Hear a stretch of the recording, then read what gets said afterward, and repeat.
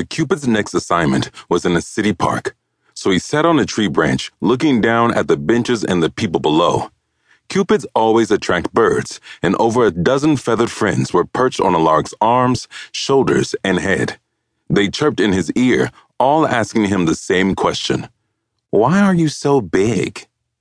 Alareik chirped back to them 3 times. "Because I'm a Cupid." Birds aren't very bright creatures, but they are extremely good company. Every one of them could sing, and they would do so anytime he asked them to. Just then, Alareik caught sight of part of his next assignment.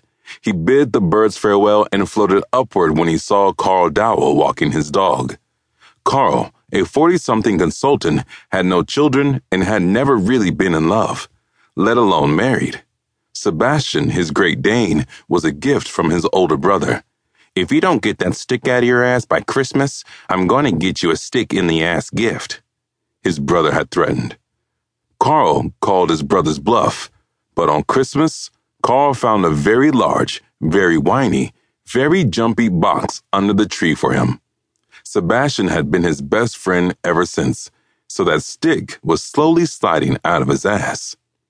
Alareik next spotted Valerie Baxter stomping through the park.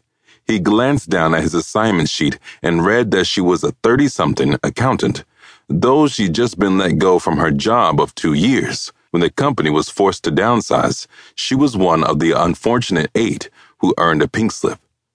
She had a pet as well, a cat named Cosmo, but unlike Carl, she'd been in love 100 times.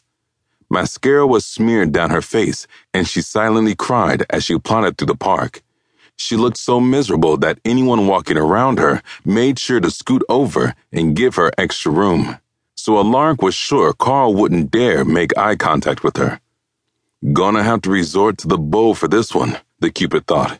He reached back into his leather quiver and removed an arrow. Then, focusing on Carl, he waited until Valerie was in his line of sight.